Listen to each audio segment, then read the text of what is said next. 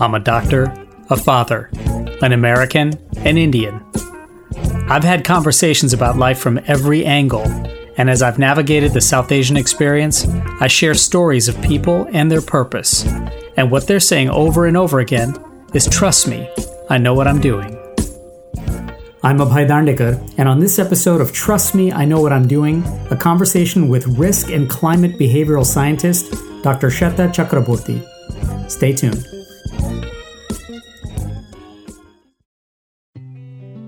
Okay, let me know if you feel me on this one, but navigating through 2022 sometimes is a constant survey of risk. When things go right, there's a sigh of relief.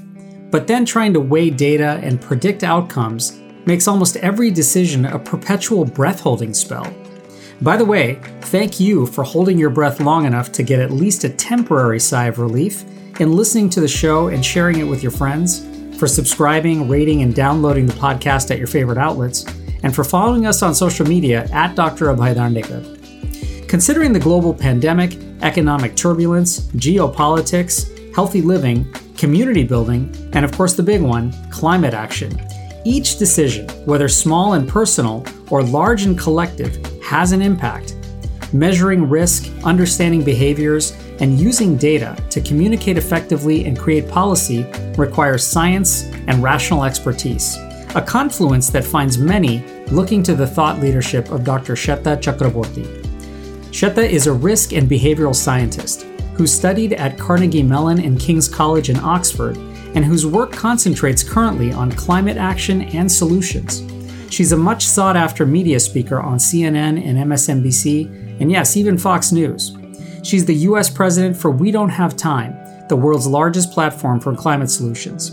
Sweta is an author, a scholar, and a globally recognized speaker, and she's a trusted authority on proactive preparedness for the impacts of climate change, motivated by the need for clear, credible, evidence-based communication. Now, I had a chance to catch up with her about her work, about everyday decisions, and the issues facing leaders as they communicate and build trust. Sweta proudly bills herself as a radical centrist, but I first wanted to know if her devotion to rational thinking still gets her billed as an alarmist. Ooh, I still get that tag. Nobody likes anyone to speak rationally, right? Yeah. That's not fun for the media. That doesn't get clicks. That's not the headlines that get picked up when you're skimming a paper. So unfortunately, alarmists work on either side of the political spectrum because it's how we're wired as individuals. It's what we pay attention to. Things that are sensational are what we want to give our cognitive energy towards better processing and understanding. And we as human beings are not wired to process stimuli that isn't right in front of our face, or that is delayed, or that is perceived as slow moving or far away. These are things that our ancestors never had to worry about. So our brains haven't evolved since then, since the dawn of our species, 200,000 years ago. What our ancestors had to worry about were getting away from, actual active threats in front of them, snakes, tigers, fire, that kind of thing. And society has evolved significantly. The risk landscape around us has evolved significantly. We don't have to worry about those immediate risks in the same way that we did. But our brain wiring has stayed very much the same. So we don't respond to the risks that we really need to be paying attention to, that are real risks for humanity now, like infectious disease outbreaks, right? Or climate change. These are still viewed as invisible or microscopic, slow moving, far away, things that people had to worry about in the future, not now. Now, the media has picked up on this, has become really good at recognizing what gets people's attention and engagement. And so alarmism is actually a product of our cognitive brains and how we process information, and really what sells. And even those scientists, even those radically centrists like myself that would wish otherwise, are still designated as alarmists at some point so as to get attention to the points that they are raising or making. I'm curious, back to the sort of idea of making choices and risk and how we protect ourselves and how we defend ourselves and prioritize. I mean, I'm curious how you explain this one. Me personally, I would fight tooth and nail to protect and advocate for kids, for safety, for climate action. But my priorities are perhaps often in disarray. I'm risk averse in that I'll put on my safety belt, my seatbelt when I'm driving, and ensure that actually everyone around me is wearing theirs. But I have less of a problem flying on vacation, taking a very costly, fuel inefficient plane, driving an SUV to the store to buy the laddus and jalebis and chocolate chip cookies that are eventually going to accelerate not only my own demise, but the whole process is accelerating the demise of the planet. So I'm not necessarily paying attention to that long-term risk in the same way that I am for the short term. Is that sort of, in a nutshell, where we're at in 2022? That really is what it is. We are phenomenal at ignoring the bigger picture or the risks that are hard to perceive. Fair enough. Because again, we never really needed to do it. And how do we get our brains to evolve to this reality that we find ourselves in, which is truly existential? This could, if we don't get a grip on the climate crisis, this could not, I wouldn't go so far as to say completely see the demise of our species, but it will cause widespread human suffering. And that is something that our brains just don't have the capacity or potential to even comprehend. We as human beings are meant to be in tribes of people, really no more than like 150 to 200 people. That's the extent of trusted relationships that we can remember, engage in over the course of our lives. And now we live on a shared planet of almost 10 billion people. By 2050, we'll be 10 billion people. And these are people that are in contact with one another with the technology that can connect, somebody in a country thousands of miles away in a matter of seconds, if not milliseconds. This is beyond anything that our very much beta version of the computer, which is our brain, can even begin to comprehend and process. So we have to not be so hard on ourselves in that sense too. Like I can hear it in your voice, like, here I am going to wanting to like enjoy a trip and eat sweets. And while I'm doing that, I'm ushering in my carbon footprint. And that's not a good thing. Like you're adding carbon emissions just for some simple pleasures of travel and food. We need to not be so hard on ourselves because we're not wired. We're not wired to recognize the collateral damage of our choices and our actions, right? The consequences of making these decisions. We need to not be so hard on ourselves, be compassionate with one another, but then be very clear that there's an opportunity here to learn, to educate, and to change our collective behaviors to still enjoy our lives. We deserve energy-rich lives. Everybody does, in a way that is sustainable. That's the key. Are we at some point, just seemingly at least, so overwhelmed with data that we simply are defending against discomfort or change management or even the effort that it takes to act? I mean, you raise a huge point when it comes to guilt driving in some of the things that we do. And what is the power or maybe the unfortunate nature of so much data that's in front of us? It's really overwhelming. We are always asking for more information. As a public, generally, we think we want more information, right? So we can make better decisions, but our brains really do turn off at some point. So you're bringing me back to my PhD days, Abhay, which I wasn't, I haven't thought about. And you weren't defending your thesis today? Or? Right. Well, I haven't thought about some of this in a while because I'm so immersed now in working on climate and policy and communicating solutions to the public and getting, policy to support those solutions and the public to support. And I ask that because as someone who is really a leader focused on communicating message, there's such this delicate balance between overwhelming people with data and finding a way to have that message spread and scale. Oh, you're exactly right. And so the reason I was bringing up that this is taking me back to my PhD days is because I did do a lot of research on exactly this topic. Like, what is the right amount of information to communicate? Is there a point where it becomes noise? It becomes counterproductive? It's just too much? And the answer to that is yes. We think we want information. We demand information. Consumers are like, I want to know what's in my food. I want to know every single side effect affiliated with this prescription drug. The reality is that once you present publics with more information, not only at best, it's not processed in any negative way. And at worst, it's actually results in outcomes that you don't want to see. So for example, somebody demanding more information about what's in their food or in their as a pediatrician, you'll appreciate this, in a chemical molecular entity, a prescription drug, right?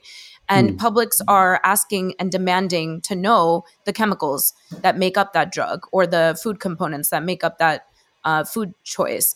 And then ultimately, once they get all that information, because it is so much information and a lot of it are words that are too big for most people, including myself, to understand and to process, the end result, the behavioral outcome is a sweeping distrust of it all. So now you see patients responding and saying, I'm not going to take this drug because there's just way too many things in it. And they're the ones who wanted to know what was in it, thinking it would bring more trust in the actual product or in the doctor prescribing the product. But more information can be really counterproductive, and it can result in outcomes that you don't want to see. It can result in rejection of a drug and rejection of a food.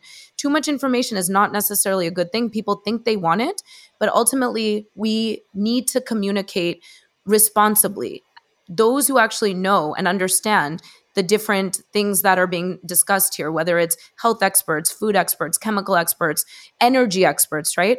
How much information do different communities and publics need to know to make the best decisions for themselves, their communities, and then more broadly as a global collective? And that isn't patriarchal. That's actually just giving people information in line with how much they can truly process for the best outcomes for that individual and their communities. Sort of a side question, even with that, Cheta, is that a tough juxtaposition to have as someone who's based their careers in science and curiosity, that intellectual constant, seeking of the next question? Oh, that's a good question. And I think scientists really grapple with this and have grappled with it. It's why the science community, especially the climate science community, and they always get mad at me for saying this, but I'm sorry, as a behavioral and communication scientist, I can definitely get my community of behavioral scientists behind me. We did not do the communication of climate correctly for decades. We just information dumped. And climate scientists, especially scientists broadly, exactly have this intellectual curiosity of their discipline. They pursue it. They're proud of it. They're passionate about it. And for them, the data dictates decisions and policies. But when that is then communicated as a data dump, as more numbers, as more statistics, what you get from publics and policymakers, who are really just people who represent different publics, right? What you get from publics and policymakers are pushback or a lot of just ignoring because it's too much data, it's too much information. People turn off. And again, I was saying at best, maybe they turn off. At worst, they actually do things against what you're intending or hoping people do. Yep.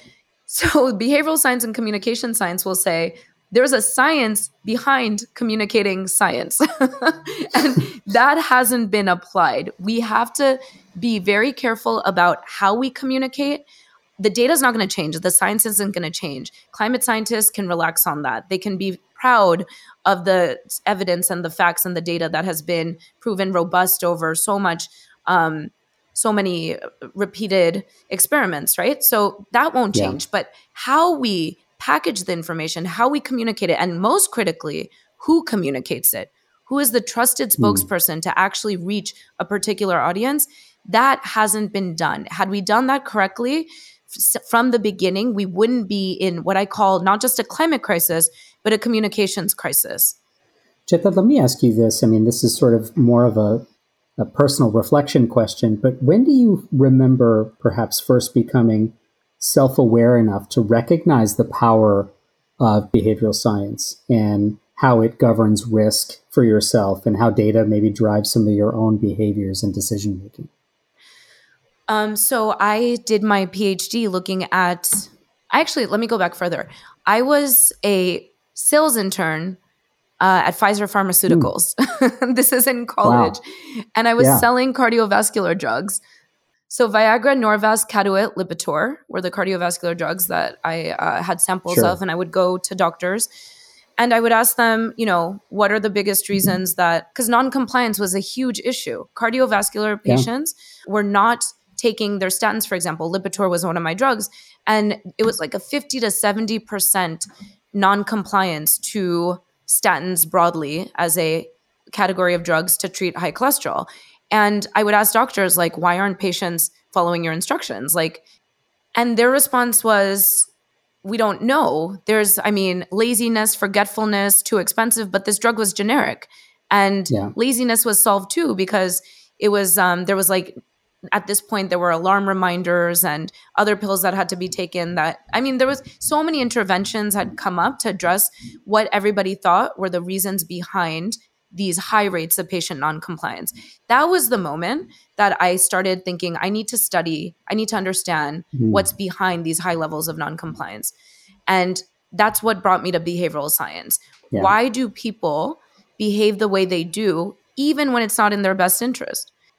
When you had that sort of aha moment, did reflecting on even earlier experiences growing up make that much more sense to you? And did it maybe give you a new sense of empowerment as the more and more that you continue to sort of study this?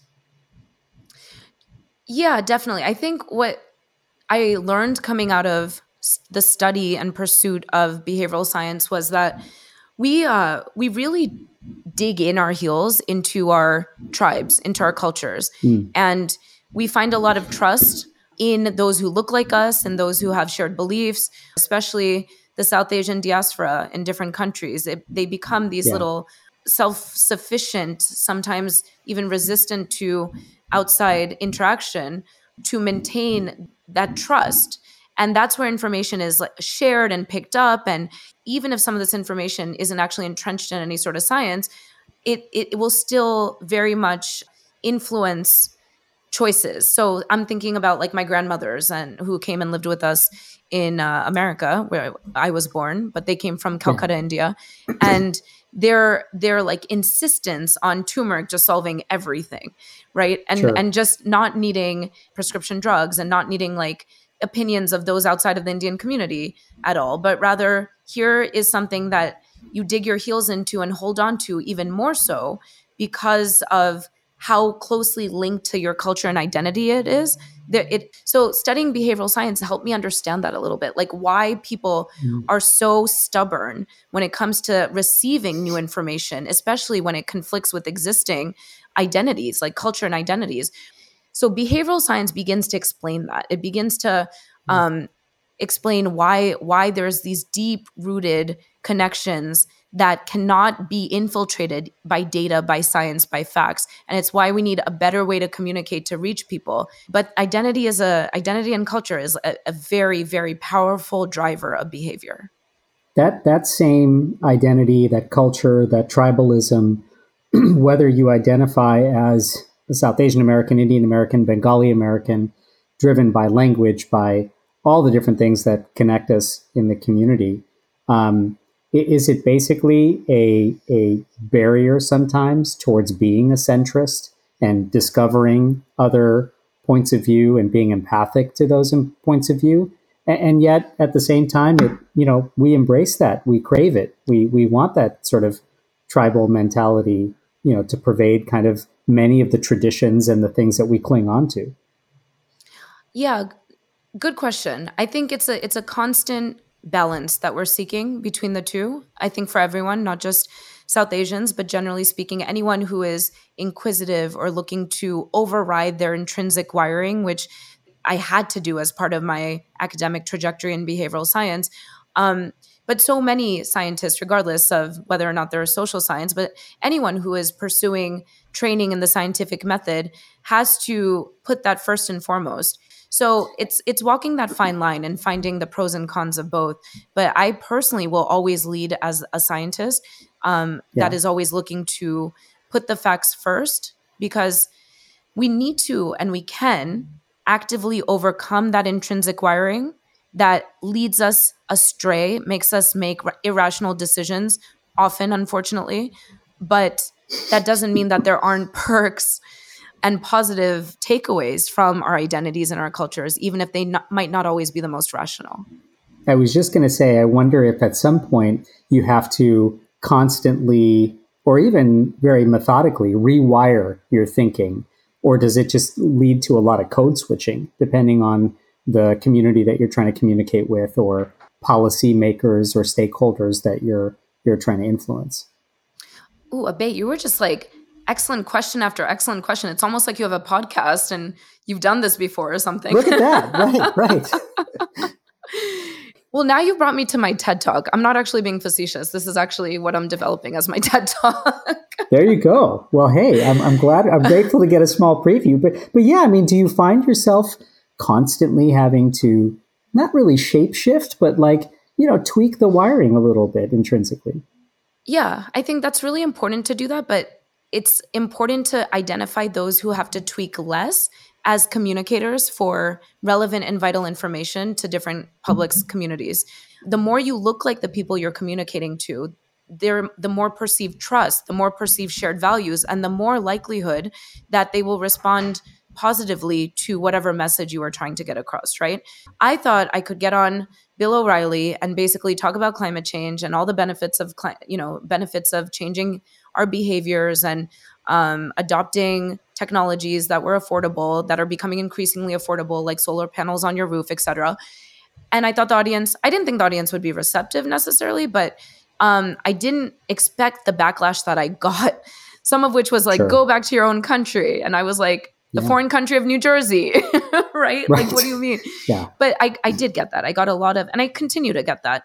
And I also get, the irony is I get that from the Indian nationalists and the Indian government when I talk about Modi's efforts on bringing India to reach its net neutral goals by 2070. And I criticize that 2070 is far too late for the country that is most vulnerable to climate change impacts out of any country in the world. I think we have to find the right person to communicate the message. So that is not just for your mental health and sanity to reduce the amount of pushback and attacks that you might get, but it's also to truly be effective in reaching different audiences. There's a person that will reach the Bill O'Reilly audience. And that person is like a Catherine Hayhoe, who's a climate scientist, and she also happens to be an evangelical Christian, right? There's that immediate connection, trust, shared value.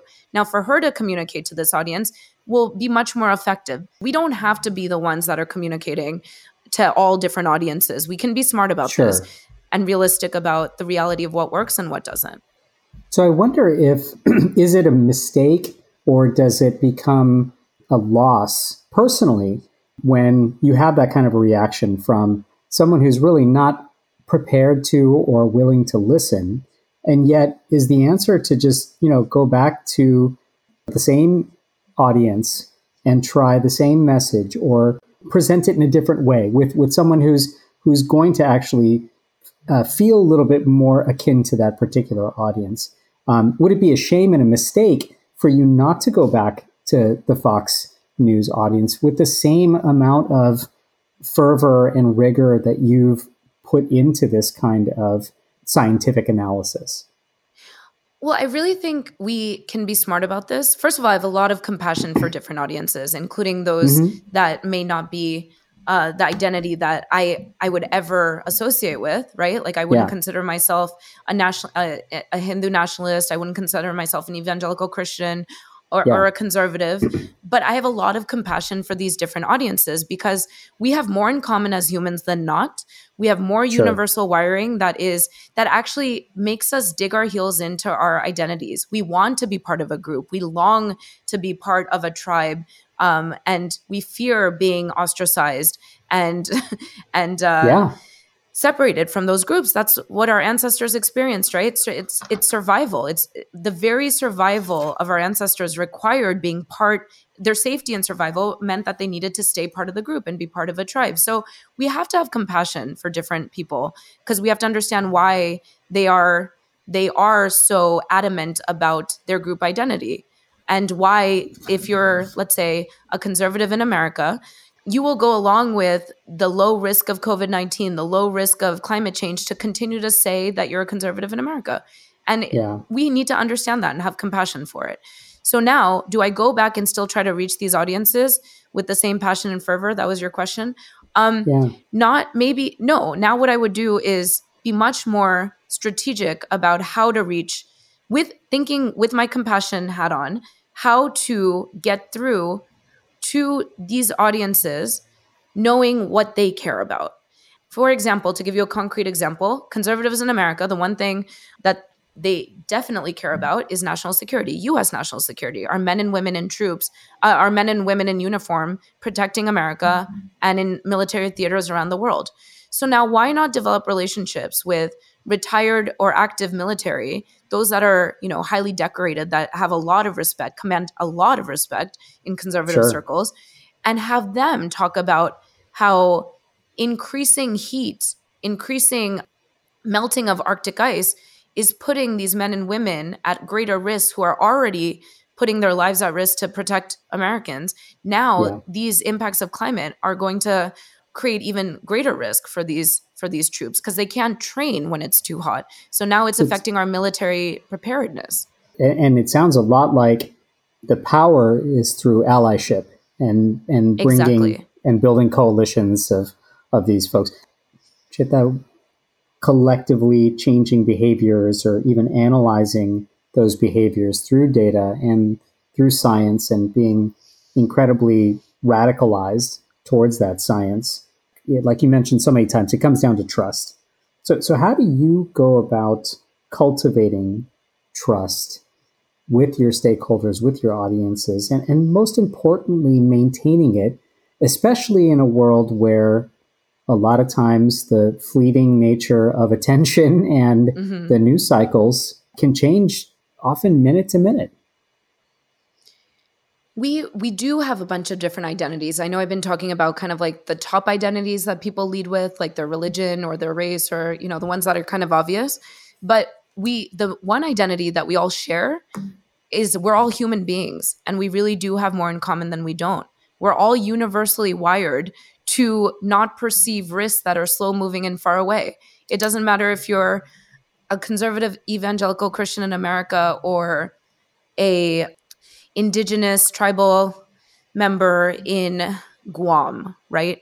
We're wired the same way, and we have to remember that. So we need to actually start with our shared identity as humans, and then go from there. Maybe we're both soccer coaches, right? Maybe in America, if you find somebody on two different sides of the political spectrum and you're trying to have a conversation and trying to find some common ground, build that trust. What do you have in common? Are you both soccer coaches? Do you both lead your respective church congregations? Are you both parents? Like, what can you find to actually kick off a conversation? Start there, and it'll help us usher in solutions. And there's many solutions. We're not trying to pound one solution over another into reality. We want to bring in behavioral interventions. We want to bring in clean energy solutions for the climate crisis, clean energy taxes that some communities will be much more open to than others. All of these are on the table. And the way to actually move these solutions forward and to progress us towards a cleaner, brighter, more equitable future is if we can start by having that conversation with that shared identity hat on, recognizing that we're human beings. And ultimately, if we are winning for our communities in terms of creating a better, more breathable future, then we're all winning, right? So we all share that in common. And that's something that we have to remember as we communicate with one another. Well, Cheta, focusing on universal humanity and finding common ground seem like incredibly important and great ideas to start with. Thank you so much for joining us today. What a treat. And I hope you'll come back and join us again sometime. It would be my pleasure. Thank you, Abhay. Thanks so much again, Sweta. It's high time to reset and make new goals. Let's all raise the bar for better climate action as a gift to humanity and our beloved planet. Till next time, I'm Abhay Darndekar. Because every story told is a lesson learned, because every lesson learned is a story waiting to be told. I'm Abhay Darndekar, and I share stories about people and their purpose. And what they're saying over and over again is, trust me, I know what I'm doing. Listen online at ruckusavenueradio.com and on the Dash Radio app, or wherever you get your podcast. This is Indie Rishi Singh from Spaceship Earth. Download the Dash Radio app, follow us on social media at Ruckus Avenue Radio, and visit ruckusavenueradio.com for the latest on our station, the flows, the glows, and all the shows. Check it out.